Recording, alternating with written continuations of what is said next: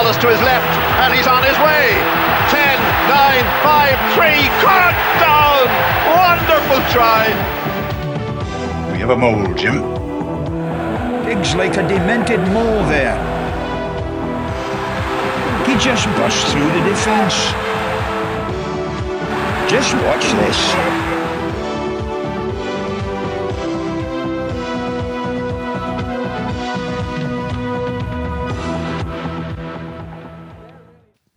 Good evening and welcome to the Molecast. Good evening. Good evening. We'll start with Leinster's win away in Glasgow, and the text message that went around our WhatsApp group afterwards was Will O'Connor equals Ireland's number 7 ? Was there a question mark? I think it was Will Connors as well. Well, John Connor. I do think of John Connors. I constantly think of, could you close your boots in your motorcycle? Even though he never said that to John Connors, I always think, of the Terminator. So, is he going to be Ireland's next number 7? Is he going to skip the queue ahead of Scott Penny, ahead of Josh van der Fleer? I don't think he'll skip Josh van der Fleer, who's been in great form. He was outstanding against Leon. But certainly his performances have been really excellent. I think his... I saw him a couple of seasons ago in a pre-season game. It was the first time I'd seen him outside age grade rugby. I saw him sort of up close. I was in Donnybrook. Really impressed with his general movement around the pitch, how many involvements he gets, how frequently he's where the ball is. And he's got a very good balance, which is underrated in forwards. But, he times his passes well. He offloads an awful lot for any sort of forward. He's a real natural. He's very impressive. Very impressive. He's also a very tall dude in real life. I've stood next to him, and like he's a legit 6'4.5", 6'5".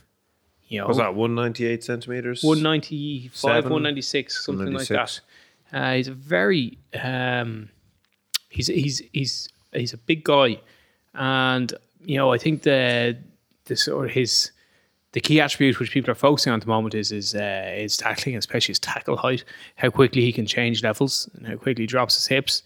And Murray Kinsey wrote a very good article about it, but I think that's really just one element of why he's so good. He's got a good rugby intelligence about him.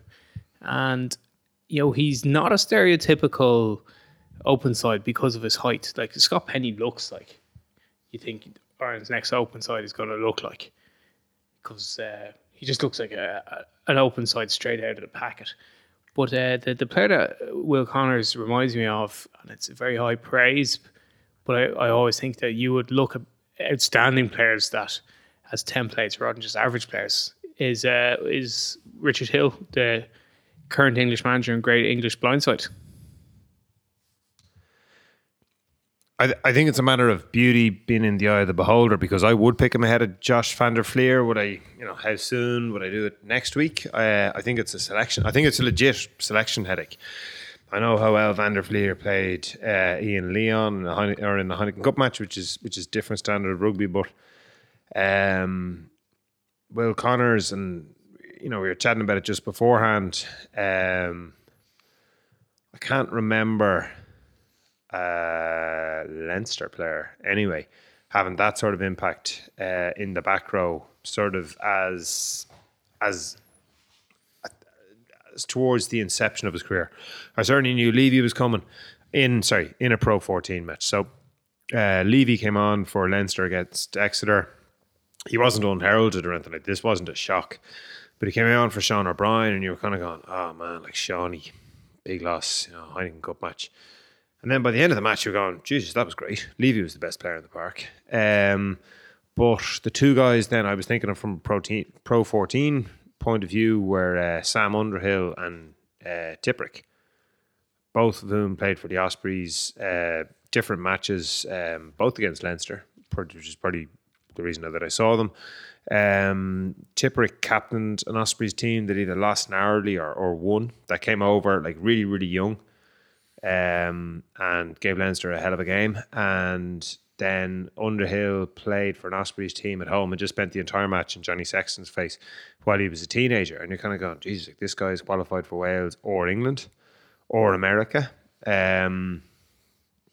But I mean, to my mind, had international rugby players stamped all over him now. I think even just a few weeks ago, I was looking at Tom Curry and on Underhill playing as, a pair of open sides, and I think the comparison with Richard Hill, Hill just started his career for England at open side and finished it at blind side, and like played a bit of number 8 now and again when required, like because he was capable of doing it.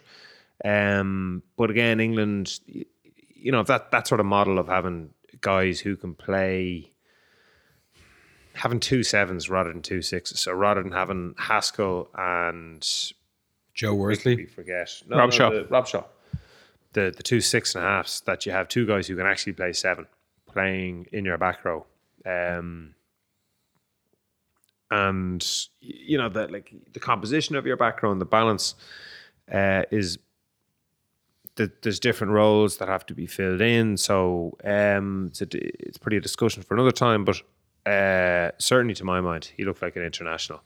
And for me, it was the tackling that stood out first and foremost. Like, he stopped Nico Matawalu with 1 tackle, definitely. It's probably 2 hits, but he stopped Matawalu 1-on-1, and like Matawalu is one of, if not the best runner in the Pro 14. Like, he's so tough, he's so quick, he's so aggressive, balanced, that no one ever seems to get him first time and stop him offloading. Matawalu always seems to have the upper hand of that contact, and Connors just dropped him. And he got 1 on, was Dunbar playing number 8? And no, it was whoever the sort of the preeminent Glasgow back. I thought it was Dunbar, but I stand to be corrected. And just really impressed me. is there a significance to be drawn from a Leinster team that seemed almost like, I mean, it's the one that in the off week of the 4 out of 5 weeks that have Heineken Cup games, and they play this much rotated team, not featuring nearly any of the internationals who came from the World Cup. Is there much significance in them beating Glasgow away? Yeah, or I think so. Or do we just take it as Glasgow might be on a bit of a downward slump at the moment? Well, yeah, Glasgow haven't had a great start to the season, but it's a hell of a good win. Going away to Glasgow, like, it was a good, strong. It was a strong Glaswegian team with Swinson and Johnny Gray in the second row. It was Ryan Wilson. Ron Wilson, Chris Fusaro, Rob Harley in the back row. Yeah. Like, that's a good pack. Ali Price playing scrum half. Yeah. So it was a super win for Leinster. It was one of the well, I would say actually just the best win of the season for them thus far, given the team that Leinster put out, which is relatively young. Obviously, there was experience in there with Dev Toner, especially Michael Bent as well. But that was a young side, and they looked really good. Now, they had an iffy start, but they got right back into it, and then they scored 2 excellent tries, two really crisp tries, and then put in a second half performance, which is as tough as any performance that they've put in this season. So I felt it was a real credit to the players on the pitch, to the coaching staff as well, obviously. And really a great win, super win. I think if you contrast it to the youngish Munster side that played against Edinburgh in Cork on the Musgrave pitch, like that's a home game, and they lost that one. Like, I know that's just stating the obvious, but I think if you go, they're similar enough strengths aside in comparison to the strength of the squad. and both playing Scottish teams, both playing strong Scottish teams. One's an away win, one's a home loss. Yeah, and to deny Edinburgh the bonus point, I suppose, like from a sort of a Gibson Park and Michael Bent, like Michael Bent qualifies through ancestry, Gibson Park qualifies through residency. But they're both qualified Irishmen, and the other 13 were Irish guys, and young Irish guys at that, with the exception of Devin Toner. And so why is that significant? Like there's no like obviously Easy Nassi was retired, but like there's no Easy Nassi, there's no Scott Fardy, there's no Joe Tamani, like there's no sort of international, like going back before that, like Ollie LaRue, no senior Rocky pro Elson, holding Felipe hands. Contaponi, like there's no like high grade international who is going to be setting the tone. So that's why to my mind it was very significant that you mentioned Dev Toner. Dev Toner played really well, like, but Dev's has he got 60? He's 50 something, definitely for 60 caps, 60 something caps, yeah. So you expect him to play well, and he did. But Connors, as we've talked about, and Doris were the best players, and like Cian Kelleher played well to finish off his tries and playing left wing rather than. Whereas again, like if you compare it to Munster, Jack O'Donoghue was one of the eye-catching under-20s during sort of that 5-year stretch, going from like say 2012 to 2017, and he looked all right. He looks like most guys look when they're young and they're cutting their teeth and they're not. I don't know who's got 2 caps. They're not steady internationals. Mm-hmm. They look like a 6 out of 10 all the time. He won man of the match in that game. Yes, I heard Stringer gave him to that, and I couldn't. Like, how can you give it to the guy on the losing team? But like, he to my mind, look, I agree to disagree, but like, I'm focusing on O'Donoghue for that reason, because as an under-20, he looked class. Like he was captain, and he looked the best player on the pitch or one of the best players on the pitch in every game that under-20s team played. Whereas you look at Connors and Doris, and Doris was the captain of his team as well, and they were the main influence on that match. Like the Edinburgh team had a lot of internationals, but so did the Glasgow team. Big Shoeman played. That's the difference, though. So it was a really good win. I thought that Conor, you go towards your biases. I like Conor O'Brien. I thought he played well. I was impressed with how quickly he got up off the ground after making tackles. Like he made a lot of tackles, but I thought he popped up well. And Hugo Keane was very impressive. Yeah, that was the other thing I was going to mention, was that Hugo Keane and Jimmy O'Brien and Will Connors all played for the Ireland Sevens team last year, like 2 seasons ago, but in the Hong Kong Sevens one, so like the big one where you're going for qualification for the Worlds, as did Robert Balakoon, who played for Ulster, started for Ulster the same night. Shane Daly, did he play in that one? Friday night, and Shane Daly started on the Friday as well for Munster. So 5 out of that 13-man squad from 2 seasons ago are starting provincial matches. And to go back to Connors, I thought that Connors got in the line well. I thought he threw a pass in the build-up. Beautiful Kelleher's pass. try.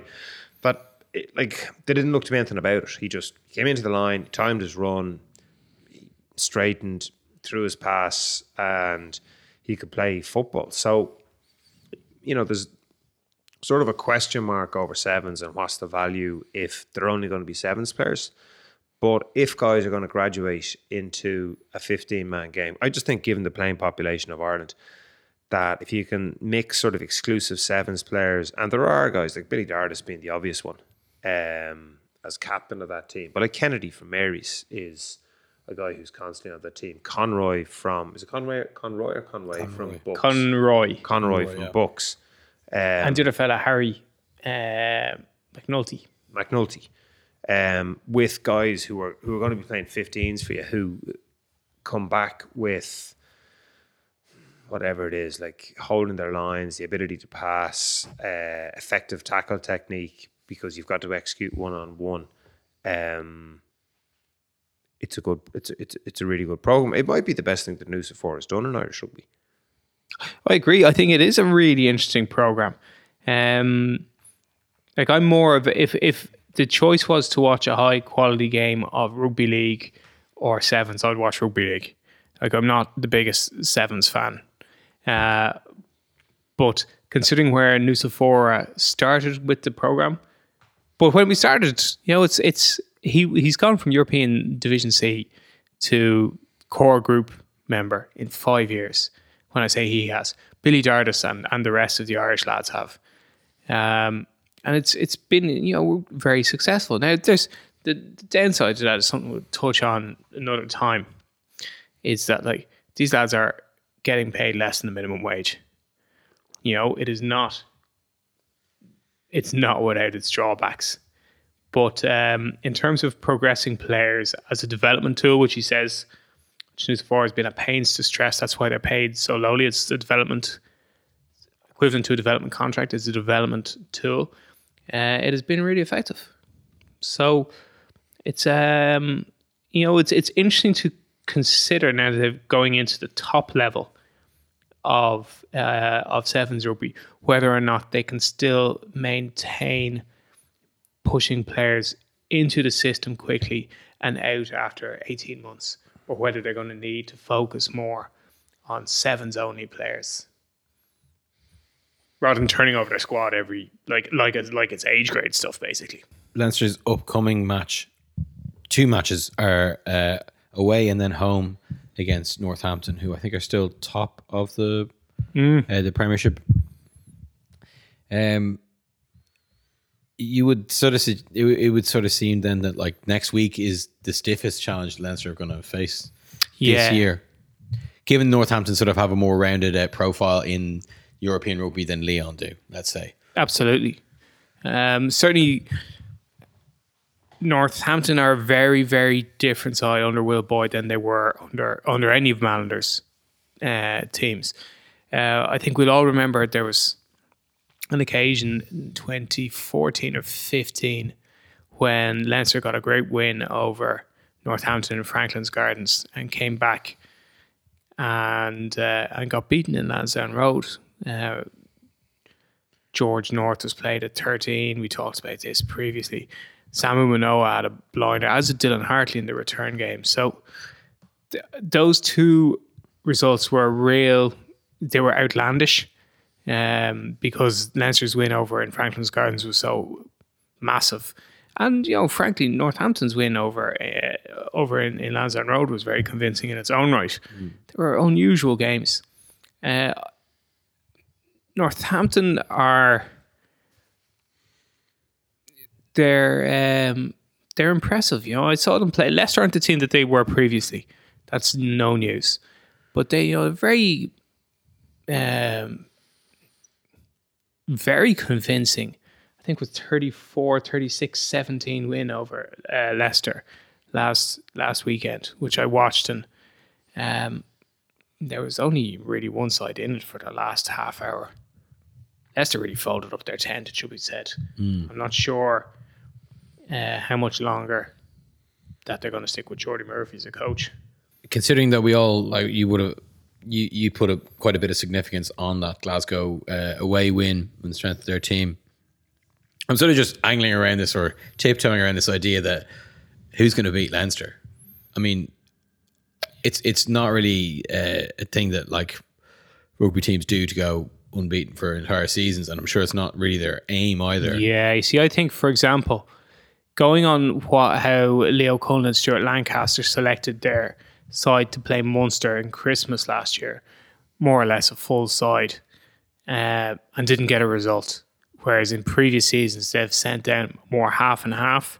I think that they'd be tempted to go and not set out a Heineken Cup type team against Munster, and that's any game in Thomond Park is a really tricky game. So I think that's who could knock Leinster off before the end of this 2019. Oh yeah, certainly expect Munster to, if not beat, give Leinster Munster and Ulster. I would expect to give Leinster their hardest matches. Surely purely out of familiarity, breeding contempt. Both sides They're both are good well teams. coached, good players and well coached sides. And they're both matches, and they're both really tough home venues, for any visiting side to go to. Yeah. And there isn't the same fear. Is there a fear factor? There's pretty arguably no fear factor for Munster and Ulster playing against Leinster. Like it's an opportunity to get a shot on so many guys. I suppose, like, from Simon Easterby has 60-something caps for Ireland and has no provincial allegiance. Andy Farrell is coming in. His last job is in the RFU. He was never involved in the Irish setup before that. He's coming as defence coach. He has no provincial allegiance. So, it's a very different setup from the last two Irish coaches. Like Eddie O'Sullivan was coming from Cork and having played in Limerick. He's from Youghal, played in Limerick, coached Connacht as well as Rock. So, it was sort of hard to nail Eddie down. But, I think Leinster would have gone Kidneys Munster biased and Munster would have gone Schmidt is Leinster biased. There isn't going to be that with Farrell. So you're really just looking at who the incumbents are on that team. Can I knock them off? Can I, it's like, they're like trial matches. Aside from having league points available, aside from, playing in your own patch as well.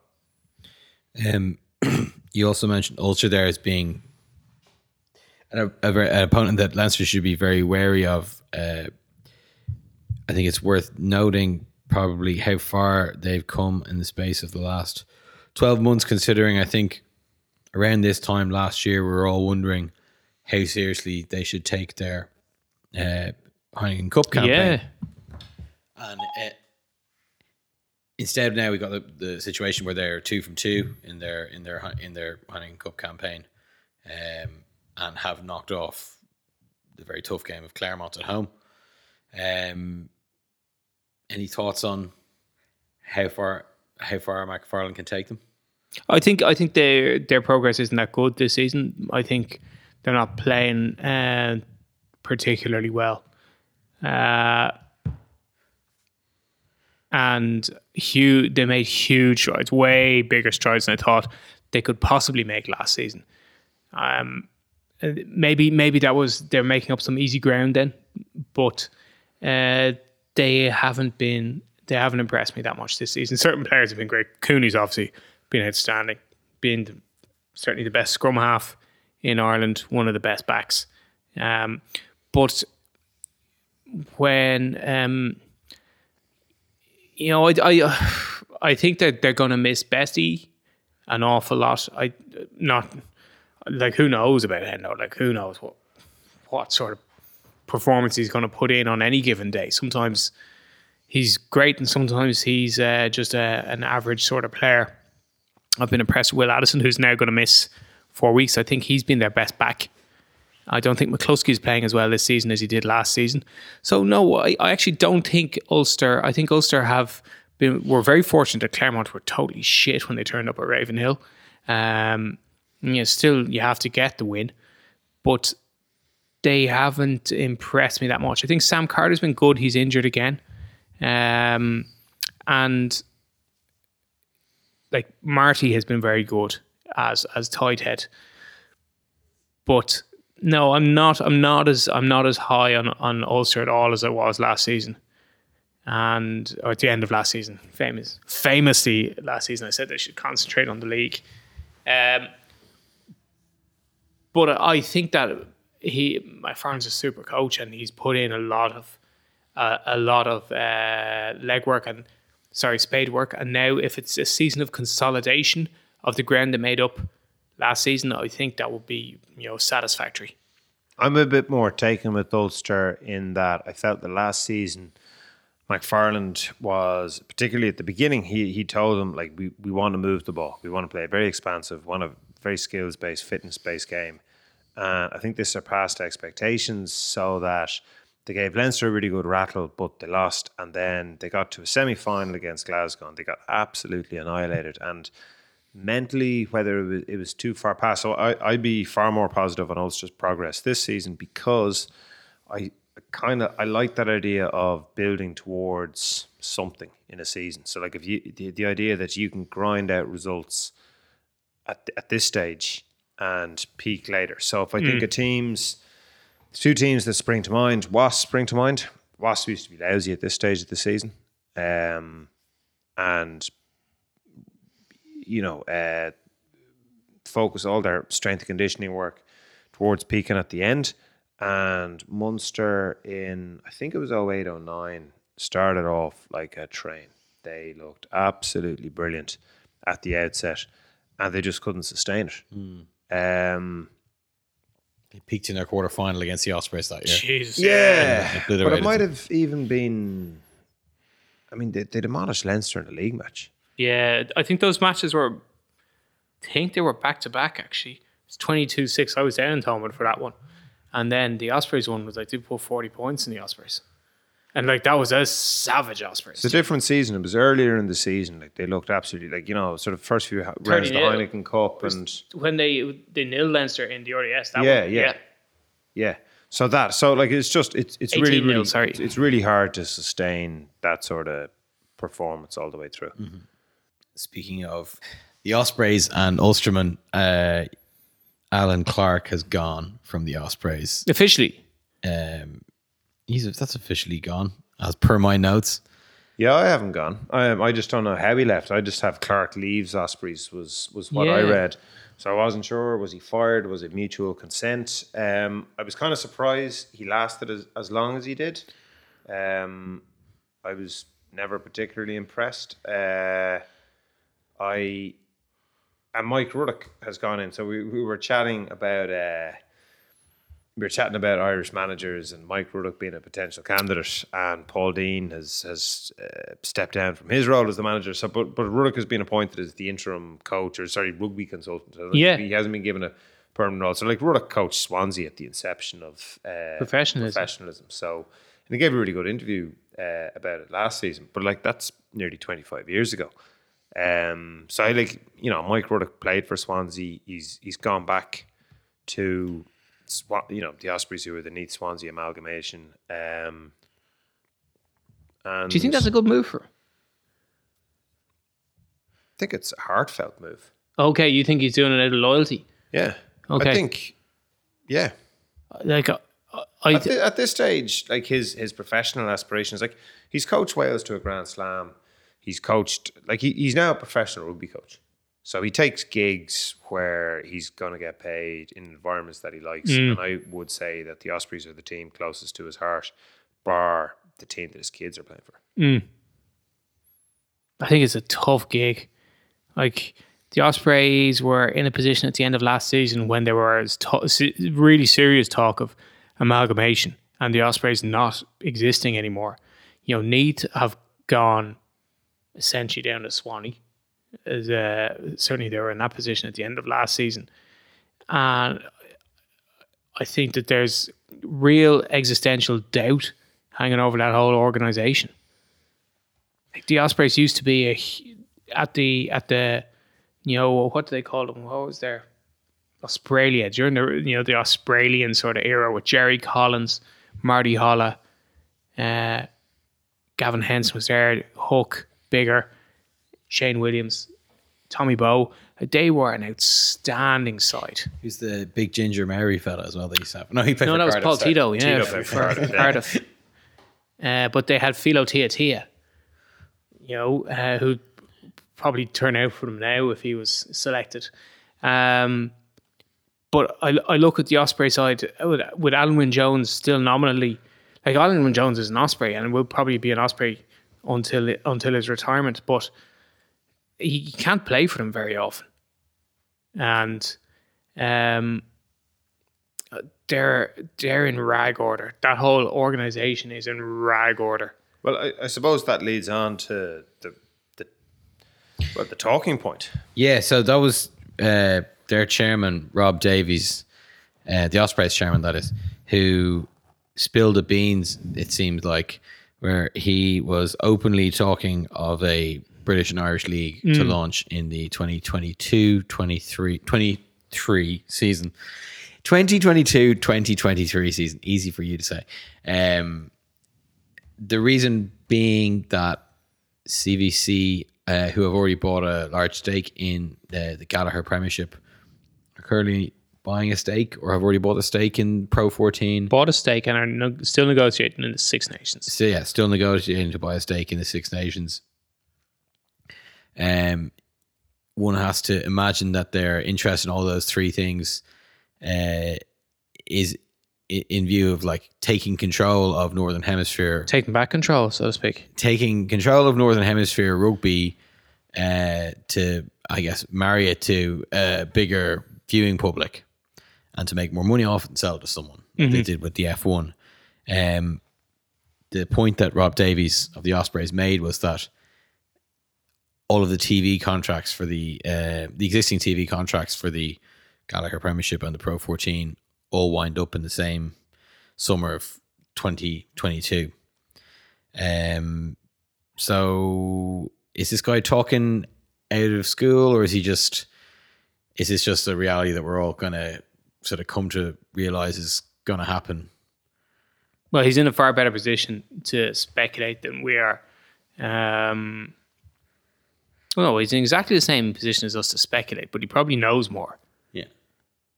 I don't know how that'll pan out. To me, it seems at the moment that the Welsh clubs have never been particularly happy with any iteration of the Celtic League or Pro 12 or Pro 14, whereas it suits the Irish provinces down to the ground. It enables Irish rugby to essentially field sort of six competitive teams. I wrote about this a number of years ago in just the amount of game time that the sort of second choice players from Munster and Leinster are afforded because of the player welfare system afforded to the internationals. So especially Leinster and Munster's sort of second string players, normally second string players get a lot of game time in the Pro 14.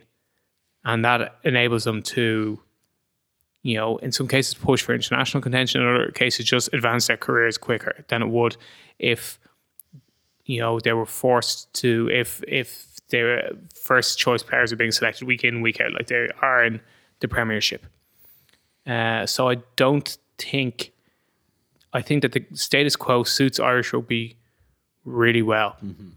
Now, the union is always going to want to increase its income because they've got a lot of overheads.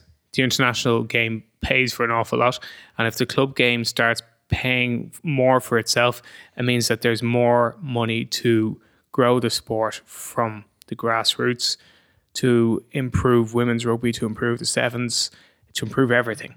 So there is a strong financial opportunity there. So there is an opportunity there to increase the finances, and that's not something the union is a practices careful husbandry of its finances, and always looks at the bottom line and the books. Yeah, that's one of the items that I was wondering about myself, because I don't think this has anything really to do with the unions. It is because the unions are the other shareholders. This is about professional rugby.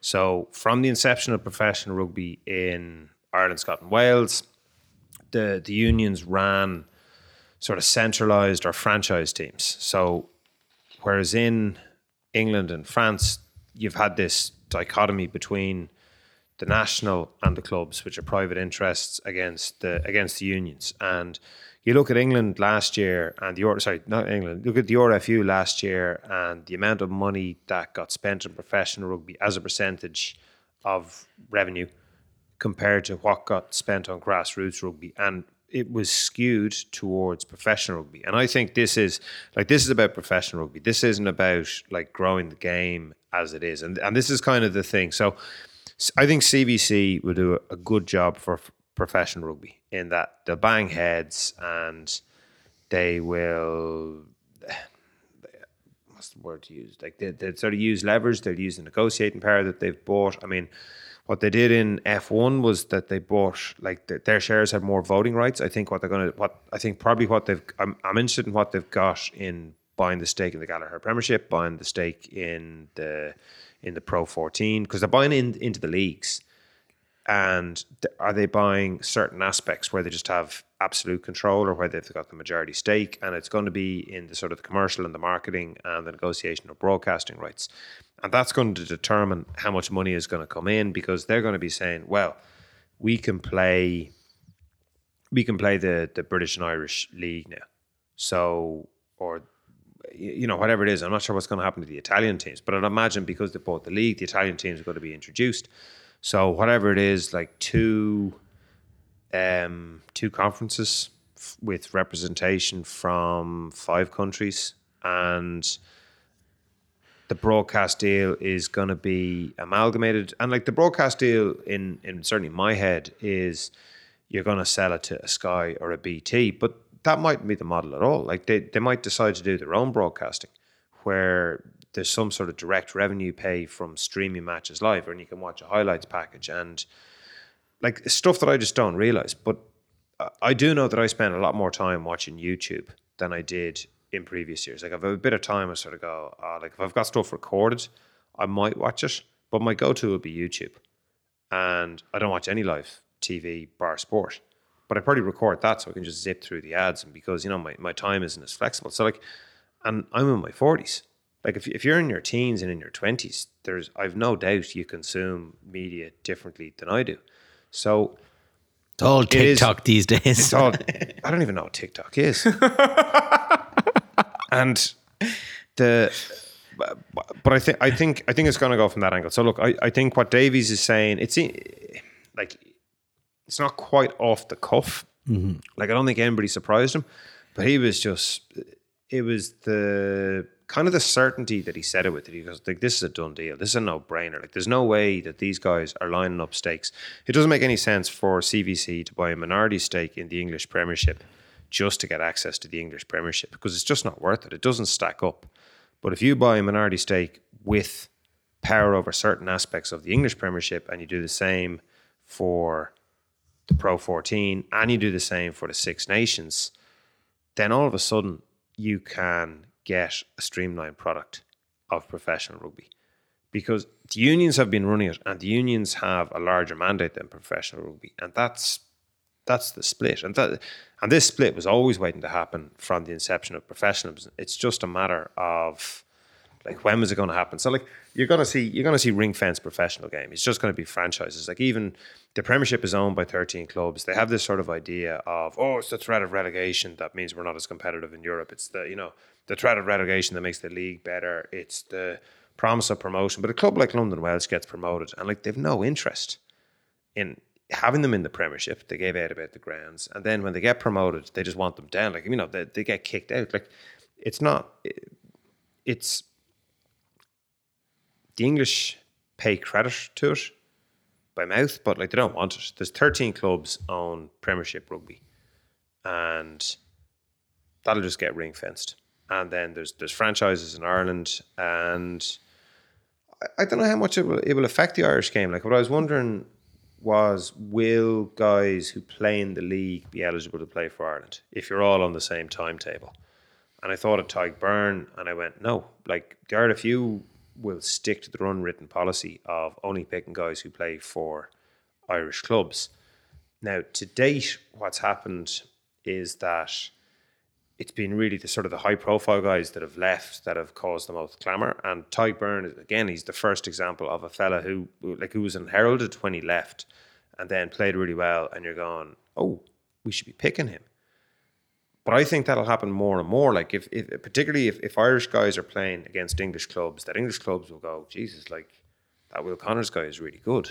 Like we'll sign. If Leinster aren't going to give him like an absolute full-time contract, we'll just sign. We'll just throw a load of wedge at him. And again, we talked about the demographics. There's going to be more and more Irish guys coming through, and like just those guys will end up playing for around that BNI league. Like I personally think I think it'll happen. But the other thing is, it'll happen for the Welsh as well, because the Welsh churn out good under 20 team after good under 20 team. But whatever their transmission mechanism is into full adult rugby at a club and rep level, it just hasn't worked. But if there is one thing that Welsh clubs want to do, it's play against the English. In fact, that's the only thing they want to do. They've no interest in a Pro 14. Like they've, with the exception of the Ospreys, who won, 3 in 5 years? Is that right? Glad they won it a few years ago. Scarlets, who sort of briefly rallied and have been the most, say that's half you'd sort of go, but like they've been rare peaks in what has been a preponderance of valleys for Welsh regional rugby. Very nice. So whereas you play against the English and you go, it's a different ballgame for the Welsh. That's why they have that weird Anglo-Welsh Cup Anglo-Welsh thing. Yeah. Cup. Like, I mean, to me, it certainly seems to solve a lot of problems in that instead of playing in 3 competitions, you'd presumably only be playing in 1 competition. The Anglo, they're not going to call it the Anglo-Irish League or the British and Irish League. They'll get a better name. They'll sell the name to someone else. The Barclays, for example. But you're only going to be playing in that competition. There's not going to be any more Heineken Cup. Because you'd have to think that what would be the point? What's the point?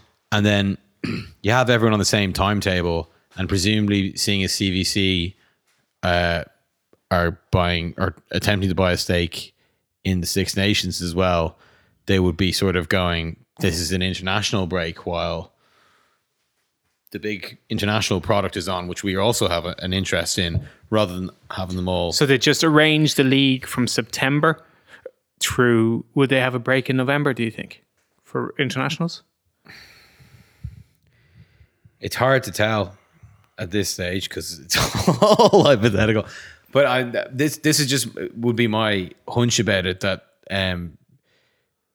they, the whole thing would be just one rugby product. That's this league. And they would be pitching it against the top couture, and so we'll go whether that has Italian teams in it or whether I don't know. Yeah, I think it'll have Italian teams because Italian teams are in the league and they've bought the Pro 14. But I don't think it's going to look to bump up the number of Italian teams to 4 or 5. Like, I think it's more likely to go to 1. And I think there's going to be free weekends so they can play matches. Like, there might be some sort of challenge tournament against the French top 14 teams where, like, there's quarterfinals, semifinals, finals, or there's semifinals, or there's a pool, or something like that. Like, there'll be some element with the top 14 because there'll be a massive appetite, and there'll be some element with the Southern Hemisphere because there'll be a massive appetite of when the crossover is that the champions of British and Irish play the champions of Super Rugby to see who the World Club champions are. Now, like, CVC haven't gone down the Southern Hemisphere, but I think once you get to a coordinated season, and once you get to professionalism, and once you get to a stage where, like, your broadcasting rights are very well defined, then you kind of go, what will draw the most eyeballs? Like, what's the most appealing that we can present on a consistent basis? Well, I've missed rugby I've missed international rugby in November. I feel like this November it's been dreadful weather-wise, which I can't get past it. But maybe I said this 2 weeks ago, I can't remember. But the way that the rugby has colonised 2 of the worst months of the year, and weather-wise and in terms of little other sporting action, November and February are international rugby months. I think that any reorganisation of the calendar is going to have to leave those months in situ as international rugby. Yeah. I definitely think certainly the Six Nations is immovable at this stage. But I don't know about the November. Do you think that might die a death? November Test Series? It always seems a bit more like boxing in that it's just randomly organised between different, like, slightly chaotic organisations. And, like, the way some teams will, like, try and stick in an extra 5th game to raise a bit of cash. Yeah. And then play it outside the window. So, like, they're limited selection. Because certain players might be going back to their clubs or not released from their clubs or however it might work. So it might be, I'm just trying to think of how the season might work. It might be that the British and Irish League runs from September all the way through to the end of January. And then there's an international break for 2 months or a month and a half from the start of February to the middle of March.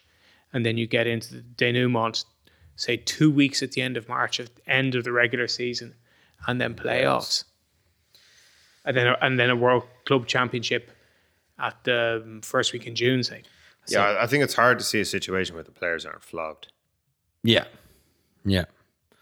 I also imagine the Italians going off to join the French league where they would you think so? where they allowed a designated gouger in their teams. C'est l'homme pour la fourchette.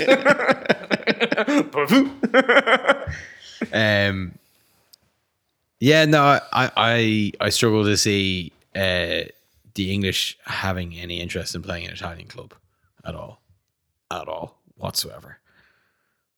Yeah, now that you mention that, it seems plausible to me, except for the fact that the Bouclier and the top 14 is such a strong, emblematic league in its own right. It's such a symbol of France that they will just go, well, then we might do you a favour and let you play in the Pro D-Dub, but you can't compete for the Bouclier. You're not French. Yeah. I mean, I just see the Italians getting squeezed by it, really, because I know this, it's a big country with a lot of people, and that could mean something potentially in terms of how they market the television rights. I just like, if the Welsh aren't interested in playing against Irish teams, they're fucking not interested in playing against Italian teams, you know? Well, I think funnily enough, I think the Irish, the IRFU and the Irish provinces are really important to the success of any of these. I have an Irish-centric view, but there's no doubt that Irish fans travel, go to loads of games, and are enthusiastic about whatever tournament they're in. There's far more respect and enjoyment and crowds going to the top 14 in every Irish province than there are in either Wales or Italy or Scotland or South Africa. And while Ireland doesn't have a lot of chimneys, for example, its teams are very, very vibrant, very strong. Yeah, it certainly feels like the big four, like narrative tales of the Heineken Cup era are Leinster, probably the last one, and before them, Munster, Leicester, and Toulouse. Yeah, well, you know, the English, how the Premiership could have had Welsh teams in at any time they wanted, and they didn't fucking want them.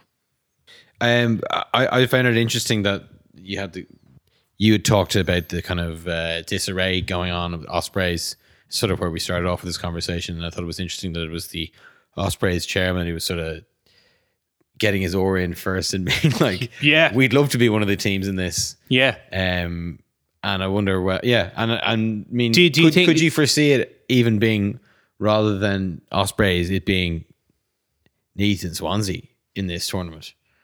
No. You go back to the chimneys. You go back to the idea of population centres, and Wales have made their decision to go with the four regions, and it's while it's not impossible, it's really hard to see them reversing out of that. Yeah. Well, maybe then more likely they would go and revisit the Colwyn Bay idea or something like that. We're doing a lot of hypotheticals here, I know.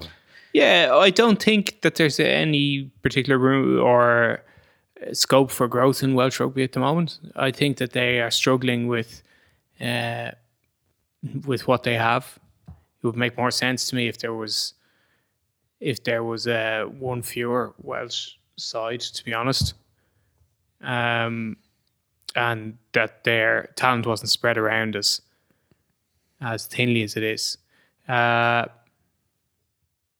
But you could say like the idea of a franchise system in England is interesting.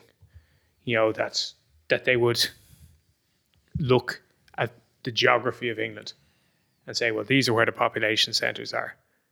This is where our teams are going to be. If if you take, for example, the way that has happened in American football and baseball, that the franchise moves. I think that's kind of happened in English rugby by happy Default. coincidence, by default, or by like inevitability. But I mean, Newcastle are in it, Sale are in it, and then you've like Exeter are in it, which is, I would say, one of the like the real Southwest. And then, you know, you've got Gloucester, you've got Bath, you've got Leicester, Northampton, you've got Wasps, Saracens, London Irish, you know, like so like I think You think it's right for ring fencing now? Yeah, absolutely. And I think the Premiership rugby clubs, like the 13 that are in that, it's a really good spread for England. So do you have any idea when there is going to be any sort of announcement from CVC? What do you think the timeline would be?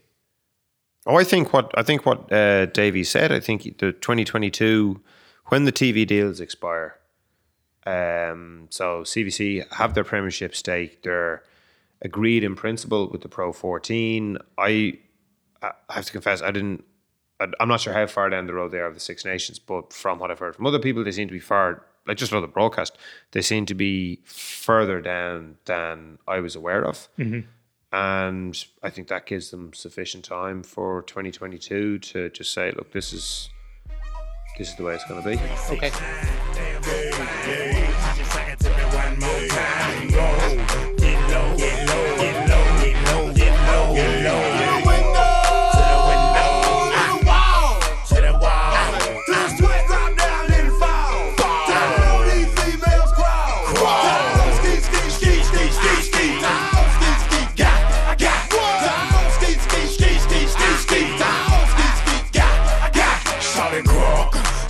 So clean, can she cut that question been harassing me in the mind? This girl is fine, I done came to the club out 50 times. Can I play with your panty line? The club wanna say I need to calm down. Security guard gonna sweat me now. Play a drunk, then I'm mug, threaten me now.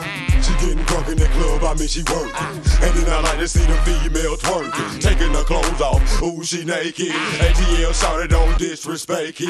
I put a pop your thing like this, cause you ain't twin and it's B.I. Lil Jon and the East Side boys with me. And we all like to see Tig on business. So bring yourself over here, girl, and let me see you get low. If you want this dub, now take it to the floor. But if you wanna act, you can keep yourself where you at. 369, damn, hey. Just sing it to me one more time.